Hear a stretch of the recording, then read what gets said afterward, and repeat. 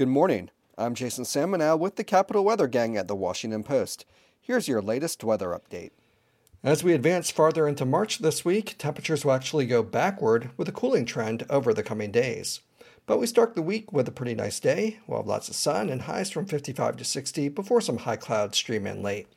Becoming mostly cloudy tonight with maybe a shower after midnight, mainly north of the district. Lows range from 40 to 45. Skies turn partly sunny tomorrow, but it's blustery and cooler. Highs range from 50 to 55, as winds gust from the northwest up to 30 to 40 miles per hour at times. Winds gradually relax Wednesday into Thursday when it's mostly sunny but chilly, with highs near 50. Friday brings increasing clouds and a chance of rain late that could last into Saturday. There's an outside chance of some wet snow in the mix, with highs mostly in the 40s. For the Capital Weather Gang, I'm Jason Samanow.